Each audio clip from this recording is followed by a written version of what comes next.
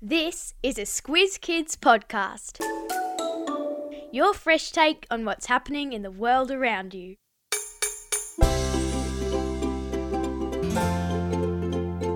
It's a story that's been billions of years in the making. It explains life on Earth and how it changes over time, and is the reason why we can't just grow wings to fly to school. This is your Squiz Kids shortcut to evolution, the podcast where we dive into the who, what, when, where, why, and how of the big news stories. I'm Christy Kijarina. And I'm Bryce Corbett. Hey Bryce, have you been into your garden or the local park lately? Well, actually, Christy, now that you ask, I have just come back from walking my dog Louie in the park. Awesome! What did you see? Well, let's see. There were some big, tall eucalyptus trees, some spindly grass that made me a bit itchy, and some trees called Banksias with really weird seed pods. Oh, and I heard some cicadas chirping and a green tree frog. And there was a big dog, a big hairy one actually, taking itself for a walk. That sounds beautiful. Isn't it amazing how our planet is home to a really diverse mix of plants, animals, and even tiny little life forms like bacteria and fungi? Sure is. Did you ever wonder how all these different beings came to exist? Well, as a matter of fact, I have. And today, we're going to dive into the primordial soup to find out what evolution is, who came up with the current theory of evolution, and how every living thing on Earth is connected. So, grab your binoculars and your magnifying glasses because here we go. And listen carefully, there's a squiz at the end. What? Bryce, let's jump into the Squiz Kids time machine and travel back in time. We're going way back, more than 3 billion years. Whoa! The only life we'd find here would be itty-bitty microscopic cells too tiny for our eyes to even see. Now, let's hop back into the time machine and move forward to the present day. Okay. As we're speeding through time, life is morphing and changing ever so slowly into the dazzling array of creatures we share our planet with today. Whoa. Like those trees and that hairy dog at the park. That's right, Christy.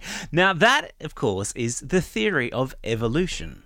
That every living thing that exists today is a descendant of previous life forms that inhabited Earth millions and even billions of years ago. And in everyday language, we use the word theory to describe a guess that doesn't really have a lot of solid evidence to back it up. But in the realm of science, the word theory has a very different meaning.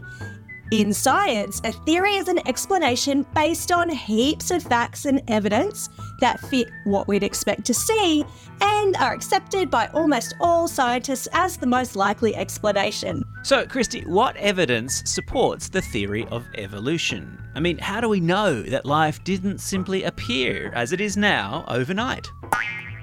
That is a great question, Bryce. One form of evidence we have is fossils. Now, fossils are the preserved remains of plants and animals that died a long time ago. Because the conditions were right when they died, they were preserved either underground or underwater, and today scientists use them as clues to piece together the past. So that's how we know what dinosaurs might have looked like. Because dinosaurs and humans weren't around at the same time. That's right. And the different layers of rock that fossils are found in can tell us how long ago they lived. So when we see small changes in plants and animals that are found in different layers of rock, that shows us that they were evolving. Imagine a world without evolution, Christy. No dogs, no cats, no humans. Just a few basic unchanging species. Sounds pretty dull to me. It really does. And over time, the Earth itself changes shape too. Tectonic plates move and push up new mountains and volcanoes. And the climate fluctuates. From a steaming hot atmosphere filled with carbon dioxide to ice ages to our current conditions today. So, when the Earth changes, it's really important that species adapt to the new conditions, or else they might die out. And evolution is the process that allows this to happen. It sure is, Christy. But as you said, we need evidence to have a theory of evolution. So tell me, who was responsible for discovering this all-important evidence? Who? People have been trying to figure out the puzzle of how things came into being for thousands of years. Different cultures and religions all over the world have their own stories about how life started. But the real scientific adventure began with a young guy named Charles Darwin. In 1831, he set sail on a ship called the HMS Beagle for an epic 5-year journey around the globe, and that trip changed everything. Charles Darwin, yeah, I've heard of him. He wrote a book called On the Origin of Species. Now, Darwin visited a chain of islands called the Galapagos Islands, smack bang in the middle of the ocean near South America. And while he was there, he noticed something super interesting about the finches that lived there. Finches, of course, are a type of small bird. Now, each island had finches, but their beaks were all different shapes, perfectly suited to munching on the seeds that were found right there on their specific island. Yeah, and this got him scratching his head and wondering why animals and plants seem just right for the places they live, and why they're so different from one place to another. Meanwhile, back in England, another scientist named Alfred Russel Wallace was thinking the same big thoughts around about the same time. They were like the Sherlock Holmes and Dr. Watson of nature, picking up clues from fossils, the way living things are spread across the globe, and similarities in anatomy. That's how our bodies are built to solve the mystery of life. Fast forward then to the 20th century and enter Rosalind Franklin, James Watson and Francis Crick, who discovered something amazing called DNA. Now, Christy, what exactly is DNA? Okay, so imagine it as an ultimate instruction book. Every cell in your body has it, and it tells your cells how to build you. Finding DNA was like discovering a secret rulebook of evolution, showing us how traits are passed down and change from generation to generation. So, Christy, if Darwin and Wallace gave us the big idea of evolution, and Franklin, Watson and Crick showed us how it works, how does evolution actually do its thing? How? So, Bryce, imagine nature as a giant science lab, constantly mixing and matching life's ingredients. Every living thing, from tiny little ants scuttling underfoot to big, grand elephants roaming the savannas, play a part in this grand experiment. Whoa. It's kind of like a game where the best tricks for staying alive are the ones that win the prize. So it's all about survival. A little bit like the Hunger Games, huh? Yeah, well, you're not wrong. It's all about who can survive and who can pass on those winning tricks or DNA to their kids. These winners get to hand down the traits that help them to stay in the game. And over time, this can lead to new looks or even a brand new species popping up. Wait, so a cactus hoarding water in the desert or a chameleon changing colours isn't just showing them off. They're actually survival tactics that have been perfected over generations? Exactly. This whole process is called natural selection, or as some like to say, survival of the fittest. But hold on, doesn't DNA just make a perfect copy of itself? Shouldn't all offspring look exactly like their parents? That's a good point. And while it's true that babies get a mix of traits from both their mums and dads, there's also these things called mutations.